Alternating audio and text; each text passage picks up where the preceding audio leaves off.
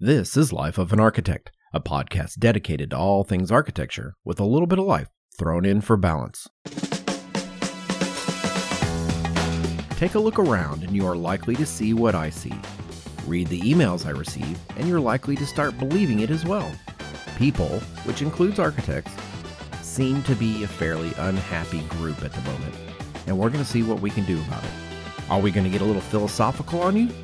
Probably. Welcome to episode 103, Architects and the Art of Being Happy. Welcome to the Life of an Architect podcast. I'm Bob Borson. And I'm Andrew Hawkins. And today, Andrew and I are going to talk about happiness within the state of architectural practice, even though I don't think this conversation at the level we'll probably be talking about is really specific to architects. It just happens to be the lens through which I see things. So that's the context that we're starting with today. And it's not rose-colored lenses. No, you know what? Okay, so Andrew and I are recording this topic, which we decided on essentially like yesterday to a certain extent. And so I've been scrambling to get my notes together and organize my thoughts. And the reason why we're doing this is because we were having a chat. The episode that we were going to be recording for this 103 episode got pushed off. So we're like, okay, well, let's come up with a new one. And so when we do that, we kind of start the process of saying, well, what's happening in our lives? What's happening in our practice? What's happening in the schools? What are the things that are foremost and the things that kind of shape our days? And I was like, you know what? I got given a lot of emails from people that are unhappy. We did that episode on burnout. People are working all the time. They're feeling undercompensated. I mean, it's really not any different than what it normally is, but it seems like everybody's so busy right now that it's manifesting itself in lots of negative ways. And part of the reason it's negative is because other firms are reaching out to my employees saying, hey, come leave this hellhole where you work and come to this place of nirvana and milk and honey where we'll pay you 3 times more than what you're currently making and you'll only work 4 hours a week. You know, it's like everybody's trying to sell how great their office is. And so it's making people look inwardly to their own situation and everyone's just being negative about stuff. So I thought, let's talk about the art of being happy, because I got to tell you, I don't think a lot of architects are happy at the moment. Yeah. Not many. Yeah. And, and I don't know if it's post-COVID hangover, which that's a bullet point for later for a topic. Sure. But yeah, I've been thinking about this topic, and let's just kick off the conversation this way. So I've been thinking about being happy. It's something that I won't say that I've struggled with, but it's something that I'm not good at. Like, I'm not good at taking compliments. I have this thing. So I'll put it this way. When I was 30 years old, I went to a therapist because I was like, I'm super unhappy. By all measurable standards, my career was killing it at that time. When I was 30, things were going great. And I went to see this therapist and I said, I can't be happy. Why can't I be happy? I mean, I'm doing everything that I want to do and I have all these goals and I'm getting all my goals. I'm accomplishing all this stuff and I'm miserable. And like, even when I set a goal for myself, literally as soon as I accomplished it, I'm already looking to the next goal. I never was able to take a moment and relish the achievement or the accomplishment that I'd set out for myself. And as a result, I was always in this state of what's next? Like, this isn't good enough. There's the next thing I have to do. Always. Yeah. It was exhausting and it was making me miserable, quite honestly. I'm not sure how much that's changed, but maybe in your brain it has. Well, no, that's what makes this interesting. So back then I started reading these books and I started looking at it to try to put myself in a different mental place, because there were certain life lessons. And I've talked about a lot of these life lessons on the show. One of them had to do with golden handcuffs. This was about the time when, one of the problems I was thinking, I don't make enough money. Maybe that's part of the root of my unhappiness is I grew up a certain way. And I was like, if I made more money, life would clearly be better for me. And I learned very quickly that that was not the case. In that post about golden handcuffs, I left one job to take another one, and they gave me a huge bump in salary. I lasted 4 months in that job, and I quit because it was literally the worst job ever, number one. And number Yeah. two, I didn't want to get used to the extra money to all of a sudden find myself that I couldn't leave because nobody else would be willing to pay me that huge of a salary amount. So I left that job after 4 months and took a job with a lower salary. I mean, it was more than the job I left to take that job, but Sure, but not the same. nevertheless, it was less money. That moment I went, you will not find happiness through money. Money's great. Look, I wish I had more of it too. I think we all do. Yeah, I don't think it's going to make the difference that everybody thinks it is. As we were talking about this, I was doing some reading yesterday about it's that idea of now that we're one of the most economically advanced nations, but yet as a general rule, we're still fairly unhappy. But it's this thing about once you get to a certain level, you just want more. And you need that more to make you happy as far as money goes. When you make money, once you get to a certain point, it's okay for a while, but then you just want more because you feel like that's what you need to make yourself happy and do these other things. And it's like this endless cycle. Yeah. I wrote some notes about one of the books that I kind of was flipping through back in my 30s when I was going through this. You know, one of the articles I wrote here on the site back in 2015 was titled Happiness and Being an Architect. I pulled it up. It's got 62 comments on it as of this moment right now, which that number of engagement falls into the quite a lot category. I mean, it's a lot of people commenting in 62, quite honestly, at least from my site. Yeah, it makes me laugh because it's a post that has 0 images. There's no pictures and there's very few words. Yeah. It was wild. It's one of the shortest posts I've written. It's like barely 500 words. But that post had to do with people who had reached out to me. I don't know what it was, like a particular time. And I was getting all these emails from people that were just absolutely miserable. And they were miserable because they all fell into one of 3 categories. They were either wanted to be an architect and they weren't, meaning I'm a 47-year-old accountant and I hate my life and I wish I had gone and become an architect, which was my dream when I was 18 years old. Or they were currently studying to be an architect and they were struggling or they weren't doing well and they go into school and they're like, I'm a smart person. I make good grades. And then I go into this program and I'm terrible and I'm at the bottom of my class and like, what do I need to do to get better? And they're miserable. The third category was they are an architect and they don't like it, or they think they're simply doing something wrong. Like, if I just do this, then I'll be happy. So that post turned into a conversation that reflected one of the books I'm about to get into about giving up on a dream and how hard that is. And you would know, if you've ever had a dream, you know how hard it is if you have to give up on it. And especially if this dream is something that is tied into how you see yourself, which, let's be honest, most architects associate who they are with what they do to a far greater extent, like most people who are pick almost any other profession. And I go, who are you? They go, well, I'm a father, I'm a Christian, or, they define themselves in many different ways. If you ask an architect, who are you? They'll go, I'm an architect, period. That's the end of it. I'm done. That happens more times than, now I know, don't come at me for that person who goes, I don't do that. Obviously not everybody does that, but. No. Yeah, of course. What makes me laugh is the people that I think are like that are like attorneys, doctors, other people that have a similar sort of career path to you. Because, I'm like, well, yeah, my accountant would never say, oh, I'm an accountant. Yeah. Some other business person are not going to be like, oh, well, I'm a real estate agent. Oh, they're going to be like, no, I'm this, I'm that, I'm that, I'm that, whatever. But when you said that, the first few things that popped in my head were like, doctors and lawyers. Yeah. Well, and those are the 2 groups that whenever an architect reaches out to me and they're unhappy about something, and it typically has to do with what we do is hard and I put a lot of time to become this thing and I don't make any money, and I compare myself to my lawyer friends and my doctor friends. Sure. Which exhausts me. And I actually asked one of the people I work with yesterday, and he instantly brought this conversation about being happy to, well, if we got more compensation, then things would be better for everybody. And I go, one, I categorically don't agree with that. I agree that everybody wants more money. I mean, that's low-hanging fruit. Everybody. I don't care what your job is. Everybody wants to make more. Yeah, no matter what you do. Sure. So I kind of push that to the side. For him to say whatever ills or whatever unhappiness he has, I go, eventually that's just going to be what you make. And then, like you said earlier, now you want more. You want to, now I got enough money to take a vacation from Texas to Florida. Now you're like, now I want to go to Spain. And then I want to take 2 weeks vacation, not 1 week. I mean, there's always a moving bar. Yeah. And then I want to go to Fiji. Yes. And then I want to spend a month in Fiji. And then, it just keeps going. So that post about the people who want to be an architect or aren't, or they're struggling and giving up on a dream, I was like, I hate to say this, but it seems really obvious. I've had this phrase that I've started saying recently because I heard it. I've heard it before, but somehow it's in the front of my brain. It has to do with when you hear hooves, it's probably not a zebra. And the idea that sometimes the answer is really obvious. Well, I hear hooves. It's probably a horse. And they're like, it could be a zebra. And you're like, it's not a zebra. Yeah. It's probably not that. So we have these answers. And I go, if this job is making you miserable, maybe you shouldn't be doing this job.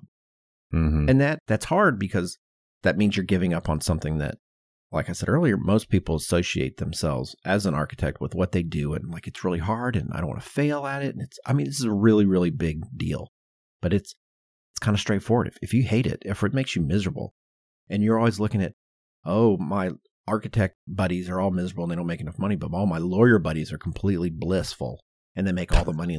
No, it's not. But maybe you should go be an attorney then. Yeah. Or at a minimum, go talk to them and realize they're probably not that happy either. And they wish they made more money and they're almost as miserable as you are, at least in some way. The other thing I would add to that conversation, though, about it is that I think it's long-term miserableness. I don't know if that's the word. Just misery, long-term misery. Yeah, there we go. Misery. I think it's got to be that. It can't be just like, oh, today was a really crappy day. I'm going to quit what I'm doing. Hopefully we all realize that. But I think it's at the point where you just go several months without having any sort of moments of joy in your office or at work. Yeah, the systemic agony of going to work. I think that's the thing. Because, everybody hates going to work every once in a while or maybe even every day. But, it's still... I hope not every day. Well, but again, look, I don't want to get up and go to work. That's just me. Mm-hmm. But once I'm there and good things happen or, I can find some parts of every day, right? That this was a good day and I did something good. I think that's what's important. I think that's part of this idea of happiness. And I guess we're going to get into it some more. But yeah, it's long term. But I can understand. I'm about to teach what we call a career change course this summer. Those are people, what you're talking about is 30-year-old people that have been working, doing something else and decide, I'm going to be an architect. And so they end up coming into our master's program and no idea about architecture really. And they're going to get a degree in architecture now after they've done something else and got a different degree in something else beforehand. Yeah, we're going to have some conversations about that because that sounds cool. Yeah, it should be interesting. But hard, right? It is. It's very hard for them, I think. It's always interesting. They bring a different perspective to things. So if you're thinking about that, realize that there is a path and you actually can look at things differently than we do sometimes. So those of us that have been an architect since we were 18, like right into architect. Anyway, rabbit hole. Sorry. A little bit, but that's fine. So I hate to call it a book. It's really a book, which is a collection of essays. And it was by German philosopher Schopenhauer, who basically kind of wrote this whole thing. And it's about the art of being happy, rules of life to achieve bliss. These things. And what I find wildly interesting about this is that he influenced a lot of really, really great thinkers, great philosophers. He's recognized as being a genius. And one of the things he's known for is the art of being happiness philosophy. But he was known as being like the most downer of a guy ever. Yeah, I was looking it up and it's like the subtitle of this thing is renowned for his pessimism. Arthur Schopenhauer was nonetheless the connoisseur of a very distinctive kind of happiness. Yes. One of his nicknames was the Prince of Pessimism, And this is the guy that I turned to in my 30s to go, okay, well, what am I missing here? How can I look at things differently? And what's amazing is if I tap the brakes every now and then when I'm in one of those funks and I just kind of think back on how you look at things, I go, this guy was killing it. Because one of the things that I highlighted in the book had to do with happiness is an illusion. Suffering and pain is the reality. This is the primer for this whole thing. And I go, oh God, what am I getting myself into? Even people like Aristotle, he has I don't know if it's called a quote because he's attributed with having said, yes, the aim of the wise is not to secure pleasure, but to avoid pain. And that's kind of a very fundamental difference in thinking about how most of the people that I deal with, certainly below a certain age, it's all about how can I make things more awesome? It's always this pursuit of coolness and greatness and awesomeness and happiness, this kind of thing. And some of the most renowned thinkers, they're like, now, if your goal is to chase happiness, you will always be miserable. Because it has to do with the search for happiness is actually what causes you the pain and suffering. Because if you can't enjoy the present moment without searching for any kind of joyful state of being, then you're basically guaranteeing that you're going to be unhappy. And I go, that's obviously a very philosophical way of looking at how do you achieve happiness is by avoiding it to a certain extent. By not seeking it. That's by not trying to get it. Yeah, not trying to find it. And one of the things, and I was debating whether I should bring this up in my conversation with my coworker yesterday, who was saying if we just got paid more, things would be better. And that's a simplification of what our conversation was. But when you compare yourself to other people, that's a type of jealousy, comparison. Mm-hmm. Sure. And it leads to a certain type of misunderstanding, because if we want everything and we want to be able to do everything, we forget about what we're able to let go of so that we can enjoy other things. Like if I spend my time looking at the awesomeness you're having, I'm not in my own moment enjoying the awesomeness that I have. Yeah. Or being able to create the awesomeness that I want. It's sort of like you're distracted. Yeah. And taken out of the present, like you were talking about. Well, he actually has this. Jealousy's bad because, and I'm oversimplifying this in the best way that I can, but jealousy should be avoided because it leads to you being hesitant about following your own path. If you just look to see what someone else is doing, then maybe you're going down a path you shouldn't be going down, which is part of why I found this series of essays in the first place. Because when I was in my early 30s and I was going to see this therapist about why can I ever recognize the moment and be happy in the moment, it's because I was always looking at the next thing. I never got to like the island of happiness, which was what my brain was telling me. Yeah. If you can't enjoy the journey, you're never going to get there. You're never going to get there. So I thought after that long downer of an intro to our subject, I think we should talk a little bit about why we think people are unhappy. At least, I don't know how many people that you engage with or talk to about it. And I know that you did some research to find out that in general, it seems like people aren't unhappy, but the numbers suggest that architects could make up every bit of the unhappiness, and there's still a lot of room for leftovers. Yeah. I was looking at those numbers, and most of the things I found looking at statistics, even from the most current was February of 2022, which, that's post, mid, whatever pandemic numbers, I'm sure, that only 10% of the working population, 8%, is unsatisfied, is what it says, unsatisfied with their job, current job or career. And so if we look at that, the numbers, current workforce numbers in the United States, I'm just talking U.S. here, was 161.2 million people in the workforce. So even if we took 10% of that, that's 16 million or something like that. Yeah. And so based on that number, that's still a lot of people. And then if you go and you look at to see, well, how many people are actually in the architectural workforce in the United States, it's something like 400,000 or something like that. So everybody in architecture could be unsatisfied with their jobs in that poll and still not even be making a dent in the overall or unsatisfaction of the workforce. Yeah. It's possible that every architect is angry and unsatisfied, but the rest of the world is good. There's still plenty of room for other stuff. So I couldn't find anything directly about architecture. So it's just overall job statistics. Well, we know that architects, other than just people who work with me or that I associate with or sit on committees with, whatever, are struggling with certain things. Because when we did the burnout episode 4 or 5 episodes ago, we did a poll. And the numbers that came back, we had like 600 people respond to it. And it was things like, have you experienced burnout in the last 12 months? 86% said yes. And I don't think that burnout is a quality typically attributed to happiness. Yeah, or job satisfaction. Yes. Yeah, it doesn't really work that way. Sure, I agree. Have your sleep habits changed? 75% said yes. Do you struggle finding balance? 79% said yes. These all support that. And I'll tell you what, these aren't people in my office answering this poll, by the way. These are people everywhere.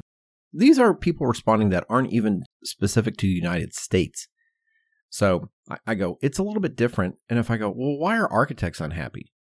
Well, if I look around from what I know and recruiters that reach out to me and people that are trying to find jobs, and I know that people in our office are like going, well, there's so many people ringing me up. I have a woman that I work with. She's got 2 years experience. She got a call from a guy I know. And it wasn't from him. It was from a recruiter that his company had hired, calling her at her desk saying, hey, we want to hire you for this senior architect position. She's got 2 years experience. And she took the call because they called her at her desk at the office. Oh, yeah. And she goes, I've only got 2 years experience. And they're like, that's fine. We'll find a place for you. I was like, what? It's like everybody's looking. That's wild. It starts planting all these seeds for people. So they start evaluating what they have and what they could get. So I go, is work hours an issue? Is salary an issue? What are the things that are contributing people to go, well, I could take this moment to change my station, which I don't think is necessarily a bad thing. Mm-hmm. But I can tell you people are happy. They don't even take those calls if they're happy. True.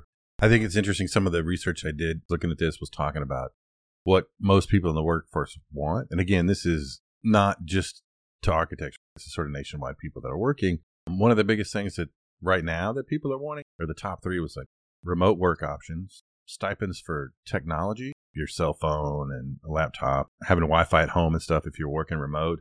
And then the other one was flexible off time, allowing me to have flexible days of PTO.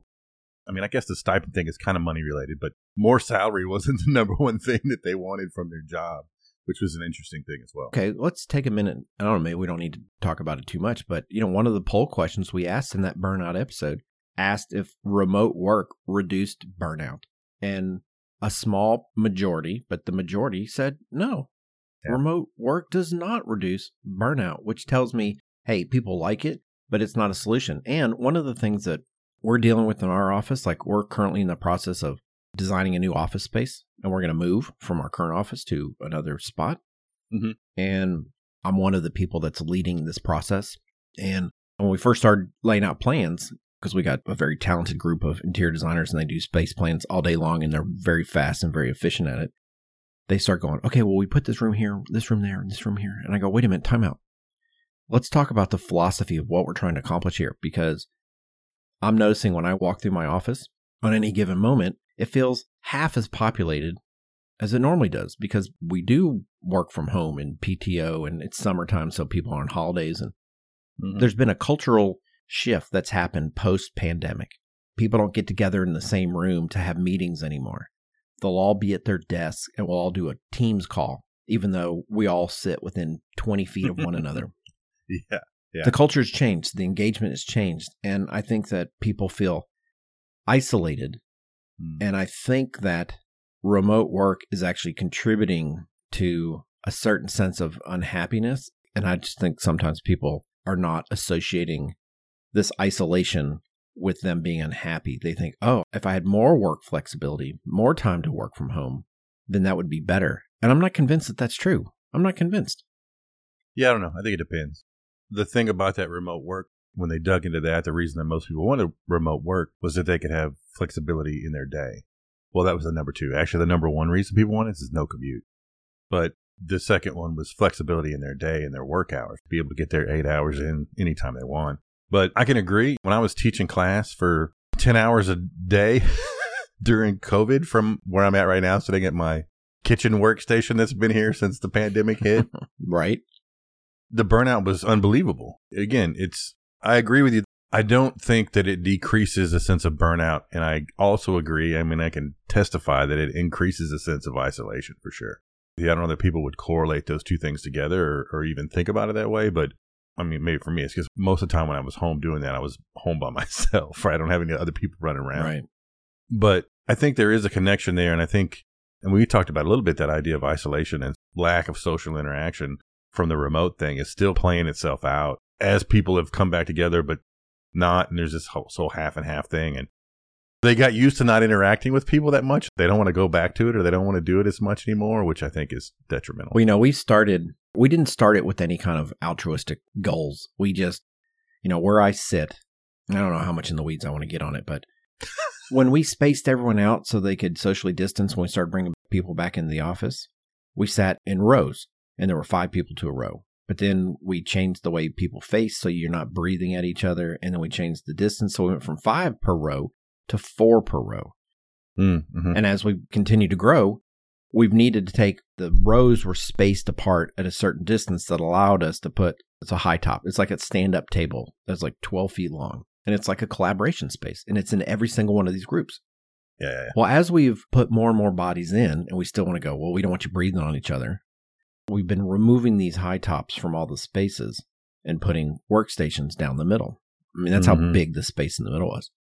The spot where I sit isn't wide enough to put a third row of desks in. So I still have the high top collaboration space in my area. I gotcha. Yeah. And guess what? We use it all the time. And other people use it all the time. Yeah. And on Fridays, we started doing high top happy hour. So on Fridays, we opened a bar and we started going, let's have some old fashions or whatever. And it's grown and it's grown. And now it's like a straight up bar on Friday afternoons, starting around 4 o'clock in the afternoon. At one point, I think yesterday, there were like 15 people hanging out, having a cocktail or not. You don't have to. It's not like mandatory.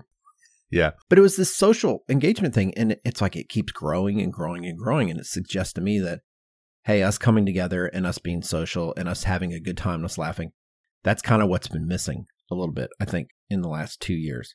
It's hard for people to come together, especially during the pandemic. And people are they're not having fun. Yeah. Now it's like they come to work and they work and they go home. Like, where's the fun? I want to segue to our next section, which is titled, What Makes You Happy? What are the things that make you happy? And I don't mean like kittens, even though kittens are delightful. It's fields of puppies. Yeah. Yes. Yeah. And I put that down in there. And I was talking at the High Top Happy Hour yesterday, and this is one of the conversations we were having. Yeah. And I was talking about a little bit about what Schopenhauer talks about, and that is being in the moment and looking for the things that you have that you can find happiness in. And I was like, you know what? I grilled these chicken drumsticks the other day, and they were amazing. And being able to recognize in that moment that this food is really delicious. Those kind of moments, I think, are really easy to just kind of blow through. But you can find these little small things that happen throughout your day that are all pretty cool. And I don't know that without some effort and energy or paying attention to it, that you notice those things or you recognize them for what they are. Mm-hmm. Yeah. Do you experience that? Which one? The doing or the not doing? Well, it's kind of both. Yeah. I mean, I would say both. When you make your banana bread, you're like, oh man, this banana bread is amazing. Or do you it's just kind of a thing that you do? Sometimes yes, sometimes no. In the beginning, it was really like, this is awesome. This is so great. And now the more I do it, it's like, I'm just getting it done. But if I wait a little bit in between and then I do it again, I'm like, this is so great. I remember why I do it. It is having to be cognizant of that fact of I'm doing this and there's a reason why. And this is why. It's because it's great. It makes me happy and it brings me a little bit of joy in my whatever the day is that's happening. Cut into that first slice right out of the oven where it's nice and warm and, it's great. Do you eat the heel first? You cut it in a little bit and you're like, I'm taking the interior piece. Yeah, exactly. Yeah. I cut the heel and then take the next piece. That's funny. That's the one I want because it's just like it's perfect right then. Again, looking at the Schopenhauer thing is about, I think, finding the balance between living in the present and thinking about the future. You can't just completely forget the future, but you got to find the right balance of living in the now and appreciating the now and just letting that be. Like you were talking about earlier, that was your problem, is not being able to be happy when you accomplish the goal. Even if it's just for a day, be happy for a day or the night, whatever you get your deadline done. And yes, you might have 20 more coming down the pipe, but that's one of the things we used to do in my office. Like, deadline day, we hit the deadline. That was it.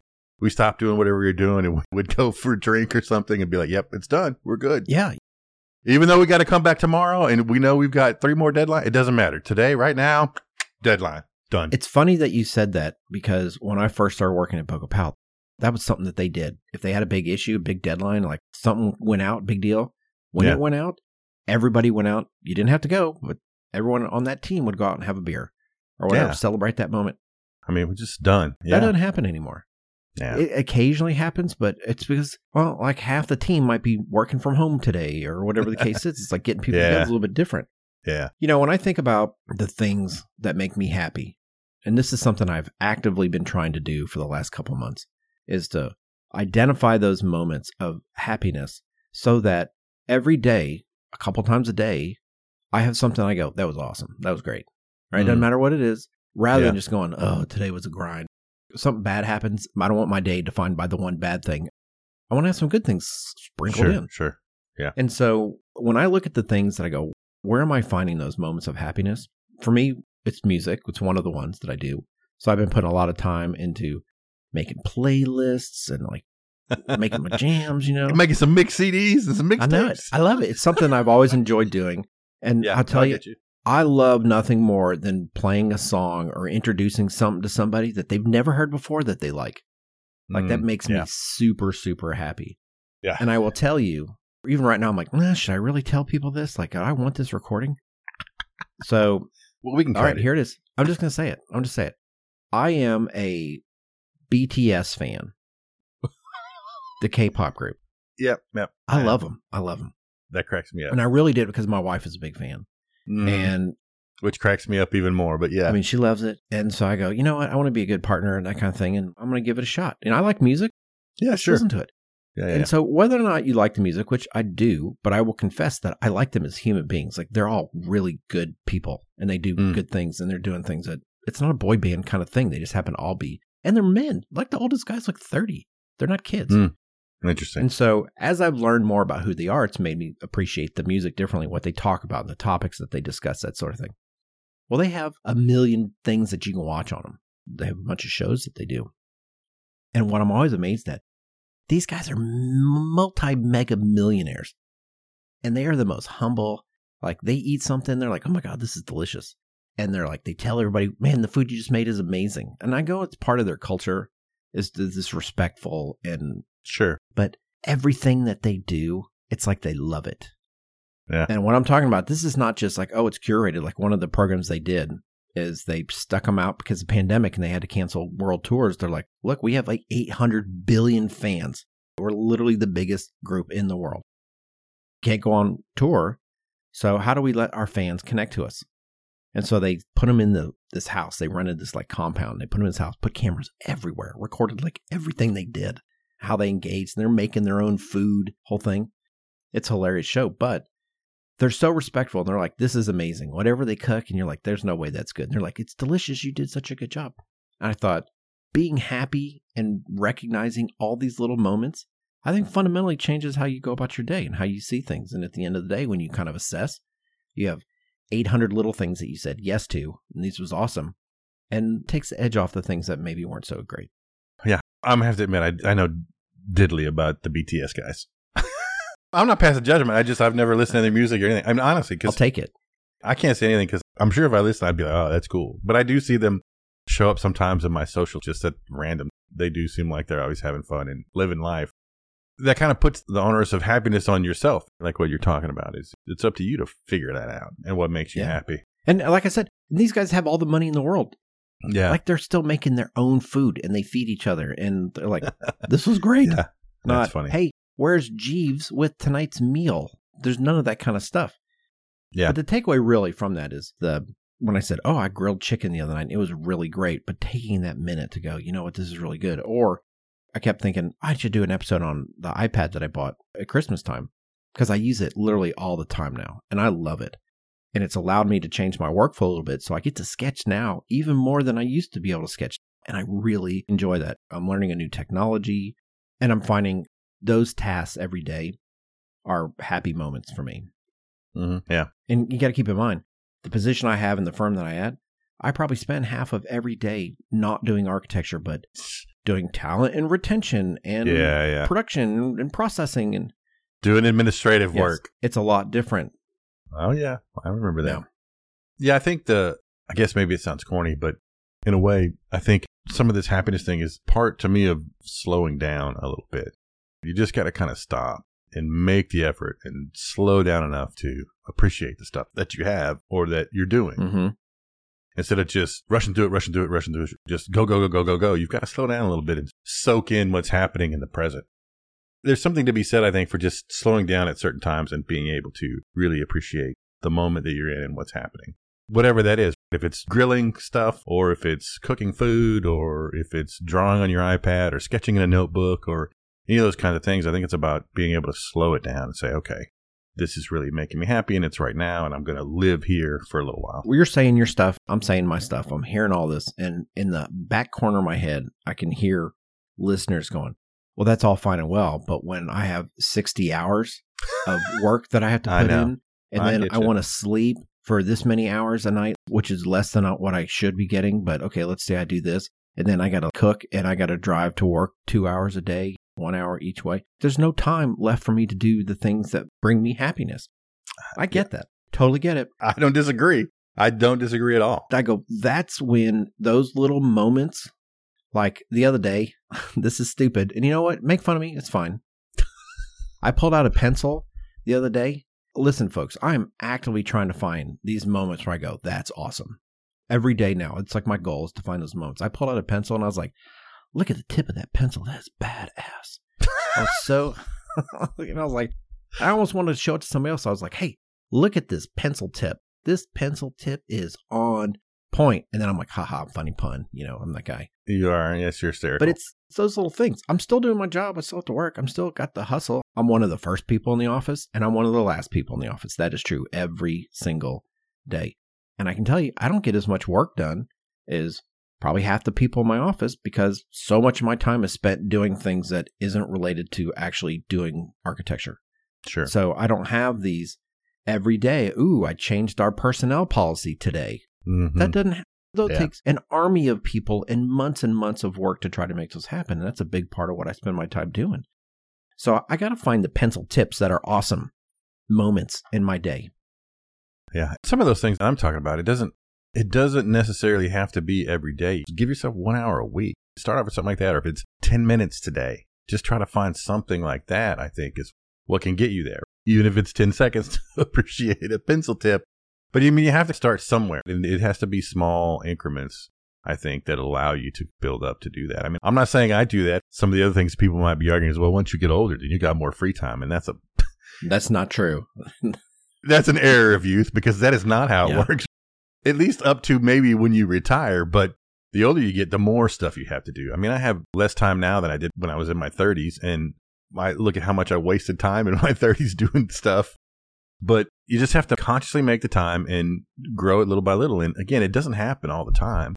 But if you don't at least put that as a goal of saying, I'm going to do this, then it's never going to happen. You're just going to keep grinding through all the time, nonstop. Well, there's actually some medical evidence to support the idea of establishing micro goals for yourself.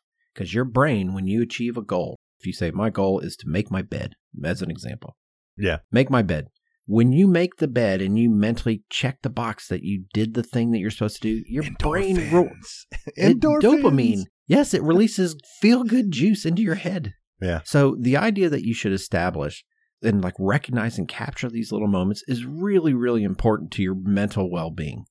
That's something you can do right now. You could right now, this very second, go, you know what? I'm going to go sharpen my pencils. Yeah. You're sitting at your desk right now, listening to this episode. Grab a pencil, go sharpen it, and go, look how awesome that point is. Yeah. I nailed it. Your brain's going to reward you with happy juice. Yeah. Do that. Those things are important. And I know we're kind of being a little glib about it, but look, I'm telling you. No. Yeah, I know. Mentally, you're putting yourself in the right place. I also know we're being glib about it, acting like, oh, it's just the easiest thing to do. I know it's not. It's not the easiest thing to do. It is difficult.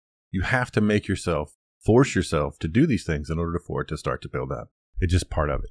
Nobody's perfect with that either. No.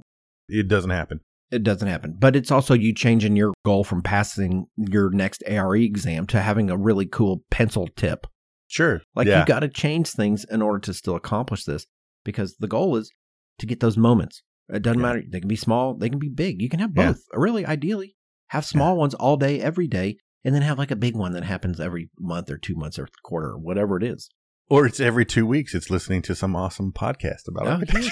Yes. Reward yourself by listening to this podcast. Okay, I'm moving on after that.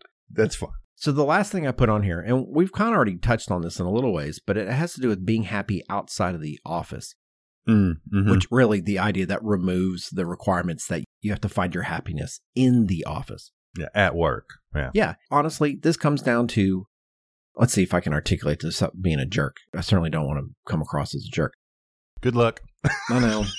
Not everybody can work 60 hours a week and find happiness in that. They're like, I can't. Mm-hmm. But right now, most architects that I engage with, not just in my office, but I mean, you might have heard, I have a big digital footprint. So I get a lot of information from people in our profession. Everybody right now seems to be putting in a lot of time. Because everyone's really busy.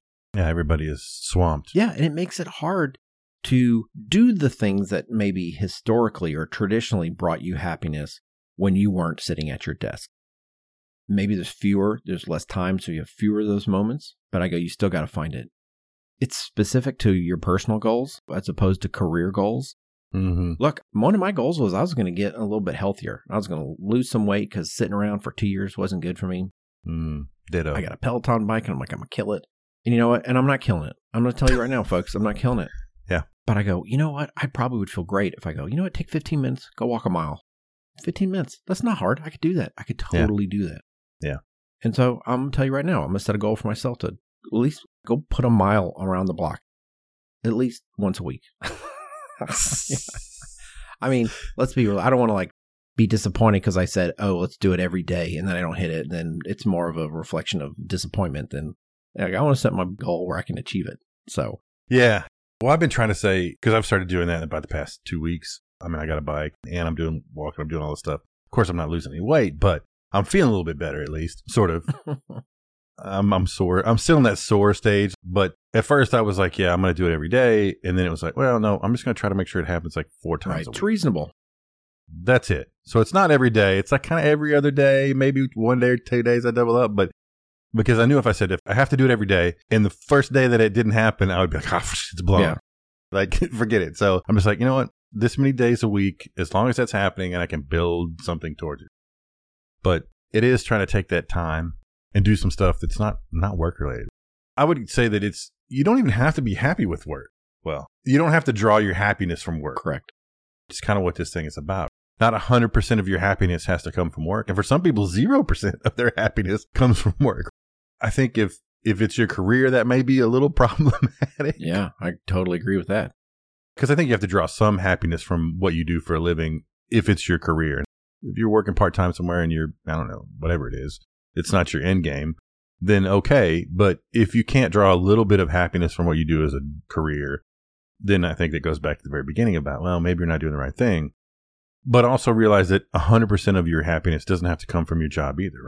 That's probably not the best way to live either. 0% or 100%, those aren't good. It's somewhere in the middle. And it goes back to the idea I've talked about before and a couple times is this work-life balance thing. You have to find your own balance. And it's not necessarily this 50-50 idea, but there's some balance in there, this equilibrium that works for you as an individual.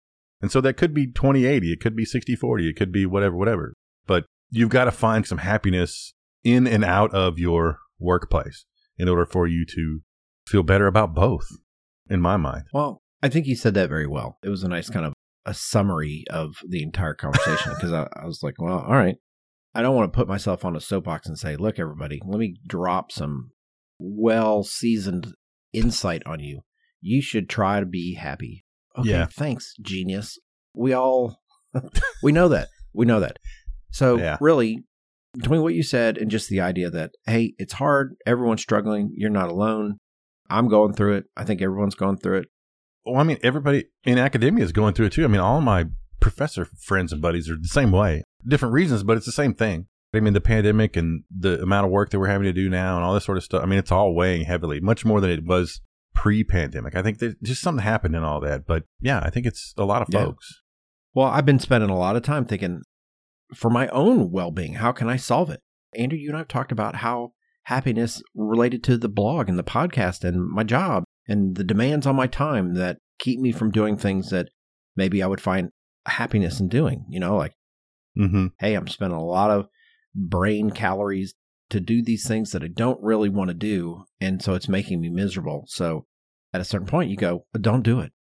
You got to take some steps, but there's incremental steps that you can take, like sharpened pencils and sketching in my iPad, learning something new that don't take a lot of time, that are already happening.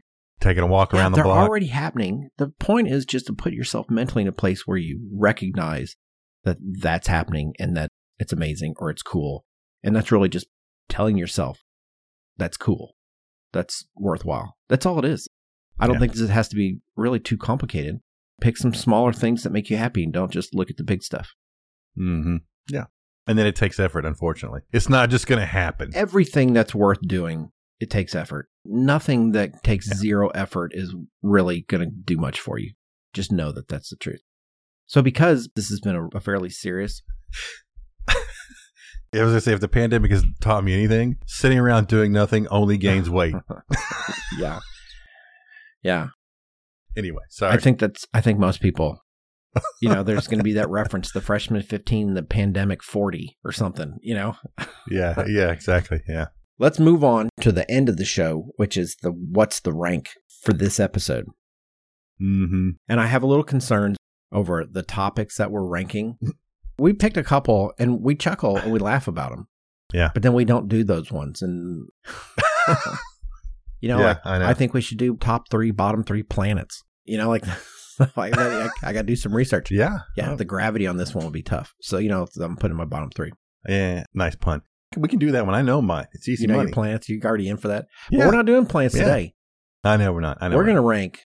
We're doing something even more important. This one's important. Important, yeah. More critical. We're going to rank the top 3 deli meats. You know what? Yeah. This is important to me because you know why? I don't go out for sandwiches because I can make as good a sandwich as anyone else can. Yes, you Is don't. that cocky? Is that cocky? I don't know if that is. Is it? I don't know. Kind of yes, kind of no. I don't know if it's cocky or if it's cheap. Well, so I don't go get sandwiches. Like I would never go out and go, ooh, I'll take the club sandwich. I go, why would I do that? Like I can make a club sandwich at my house. I'll go get a sandwich that I can't make. Sure. Like I'd go get a Philly cheesesteak somewhere because I can't make Philly cheesesteak in my house. Mm-hmm. Not as good as the ones I can go get. I get it. So deli meats has like it exists in a very particular kind of way in my life. The deli meats do. Part of it is are they the top deli meats because I eat them the most or because I like them the most? Because I'll tell you, one of the ones I like the most, I don't eat a lot of, but I love it. Interesting. So. Yeah, I was having a hard time with it as well because I was like, well, I know what I eat the most. So I've got the top 1 deli meat, but I don't know about the other ones. And it's like, 3, like getting 3. Had we done 5, I'd have been blown. It would have been like, no. It was hard for me to do number 3. Yeah. And I'll tell you, the one that's my number 3, it's nobody is going to say yes. I'm not going to win this one. I'm going to tell you that right now. It's funny. It's like yesterday I just made this giant sandwich creation that I saw on TikTok, and it was so involved to just make this stupid sandwich yesterday. So it's funny that we're talking about this. So I just made like a sandwich with 6 different deli meats on it. Okay, here you go. I asked the questions. We're going to go reverse order. We're going to work our way to number 1. So number 3 for you. Number 3, and again, I consider this a deli meat because it's on sandwiches a lot, is pepperoni. Okay, all right. Not the little ones like on pizza, but like the bigger 4-inch diameter pepperoni. Yeah. Because I like pepperoni in general. I don't really eat it on pizza, but I like it just normal, like a sliced some with cheese. So look, you don't got to convince me. That was almost my number 3. And in fact, we probably buy that kind of pepperoni second most in our house as snacks. I got a kid in the house. Like she just walks in and grabs 5 saucer-sized slices of pepperoni. So yeah, I get that. Yeah, pepperoni. I send it with my youngest all the time, pepperoni and cheese for lunch. She wants that. There you go.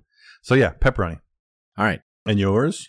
My number 3 is liverwurst or Brunswager. Whoa. Love it. Yes. Seriously? See, I knew I was going to get, you know what? Come at me, folks. I know I've been saying that. I don't know if it's because when I was a kid, that was what. Why do you like that?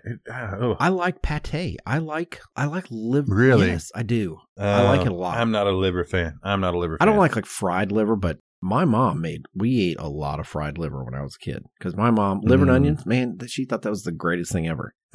Yeah, my dad did too. And it was like, nope, hard pass. Yeah, I didn't like it. But I will tell you that my dad used to make, and Oscar Mayer makes this one where it's square and it's got like a little 1/4-inch ring of fat. Do you know the kind I'm talking about? Yeah. He used to get that. I didn't know what I was eating. And I'm like, this is delicious. And I loved it. And to this day, I still like it. Interesting. That's wild. I never eat it. Yeah. I never eat it. If it was in the house, it would make me happy. I would have some happiness. That's funny. Yeah, for sure. That's funny. That's like me saying bologna. You know what? I ate a lot of bologna as a kid, that's for sure. That's what I'm saying. Yeah, growing up, I used to eat a whole lot of bologna. My dad, he really liked fried bologna sandwich. Yeah. So he'd fry bologna and would do that. So yeah, and then it would cup up, and then you could yes. Look, I'm right there. Oh, yeah. Yeah. Okay, what's your number 2? My number 2 is going to be roast beef. Okay, interesting. But like really thin sliced.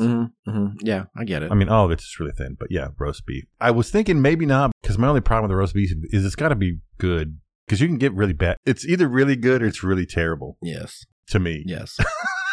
So it's good, because if it's bad, I mean, it's not a lot of fat and it's like stringy, and that's not what I want, right? I want good roast beef. All sounds terrible. When it's good, it's good. When it's bad, it's the worst thing you've ever put in your mouth, probably. But good roast beef. I like roast beef, but it probably wouldn't crack my top 10. Not because I don't like it. I just kind of go, I like a lot of things more than... Well, the idea of having a roast beef sandwich doesn't come up very often. Because I like roast beef, I'd have to put like a horseradish mayonnaise on it. I'd have to do that. Yeah, sure. Yeah. Okay, my number 2 is the very generic ham. Interesting. You know what? I figured that was going to be your number 1, because I know you eat ham like crazy. Well, you know what? I do. I eat a lot of ham sandwiches. I love them. I love a good ham sandwich. Man, it's great. I love a good ham sandwich. I do not like ham. I mean, I hate to say this, I like real ham, like Thanksgiving ham or Christmas ham, but I do not like ham. Yeah, like spiral cut ham. Yeah, I do not like ham deli meat at all. I never have. Well, I mean, as far as in my mind, I like ham. Sure. In all forms. Yeah. All right. So we're down to number 1. This is a big moment. Yeah, it's not really reveal. Not a big reveal for me. Wait. I'm going to guess. Sure, guess. Turkey. Yeah, of course. Turkey. Because that's actually the only deli meat I actually really ever buy. Right now I have turkey in my fridge, and I've got like 4 different kinds. If I make a sandwich at home, it's only turkey. That's the only deli meat, other than when I'm doing something really specific, that I ever buy. So it was number 1 by like... a lot. Yeah, like last time we were talking about holidays or something, and your Thanksgiving was 1 through 54. Right. To me, turkey is 1 through 54, and then the others start after that. All so, right. I mean, it's turkey for sure. All right. Can you guess what my number 1 is? I have no idea because I thought it was going to be ham. Well, see, this is why I can't be put in a box. And it's because what I eat the most of isn't necessarily my favorite. I haven't eaten liverwurst in 10 years. Yeah, well, but again, that's fine. In the spirit of today's episode, I go, you know what? If I open the fridge and all the deli meats are there, that one I'd probably be like, ooh, I need to make an effort to eat that one because that's special. Yeah, so I have no idea. No idea. Okay, so here it is. You probably had a shot. It's pastrami. Oh, all right. Oh, okay. Pastrami or corned beef. I was kind of like, they give me the same vibe, even though they're not the same. But yeah, I do like a good pastrami sandwich. Interesting. Even though for every one pastrami sandwich, I eat 25 ham sandwiches. That's like 17 ham sandwiches. Yeah. Yes, it's a lot. So I'll give you that, though. I mean, that's not bad. Pastrami's not bad. I was thinking it was going to be something crazy off the wall, but that's not bad. That's pretty normal. Well, if someone said, okay, give me one that you hate, everyone would say liverwurst. If they thought of it, they go, that's the worst. And I'm like, I love it. It's top of my list. Oh, I would go with olive loaf. We used to get olive loaf when I was a kid, too. Now I'm going, what was wrong with my parents? Getting olive loaf and liverwurst? That was what we had in the house? It was probably the cheapest stuff. Maybe. That other one, they've got one that's got nuts in it, too. Mortadella? Yeah, or something like that. It's the one that's got pistachio? Pistachio. Yeah, nope, pass. Pass. There's nothing wrong with that one. Pass. Yeah. Nope, I don't want that kind of stuff. I don't think that one's bad. No. I don't want crunchy. I don't want my meat to crunch. I mean, which is funny because I do fried chicken or fried stuff that crunches is great, but inside the meat, I don't want it to crunch. Maybe that's the thing. Yeah, that's reasonable. That's reasonable. So, yeah. There you go. There it is. I'm really looking forward to getting hit for being a BTS fan and for putting liverwurst on my list. I'm going to get it. I'm going to bring you some liverwurst if I ever come see you again. Don't do that. No, I don't want car liverwurst. Sounds like I don't want to sit in your car for 3 hours. Pass. Car liverwurst. Yes. They make these things called coolers. No. It's fine. All right. Or I can pick it up at the grocery store by your house before I get there. Okay, yeah. If you want to see me eat it, I can send proof. I will deliver on that one. So, okay, we've been at this long enough. So I'm going to say we're done. Thanks for being with us today for episode 103, Architects and the Art of Being Happy. Special thanks to our media partners, Building Design and Construction, for their ongoing support of the Life of an Architect podcast. Want to get every new episode automatically downloaded? Make sure to hit that follow or subscribe button on your podcast player of choice so you can get alerted every time we publish a stupendous new episode. If you've got a few moments and feel motivated to give the show some appreciation, we would love it if you would give us a review and hopefully a 5-star. That is an awesome pencil tip rating. To get even more content, head over to lifeofanarchitect.com for blog posts, links, and info about this delightful episode and all the website has to offer. You can even add your own voice and join the conversation. Thanks so much for tuning in. Take it easy, everybody. Cheers.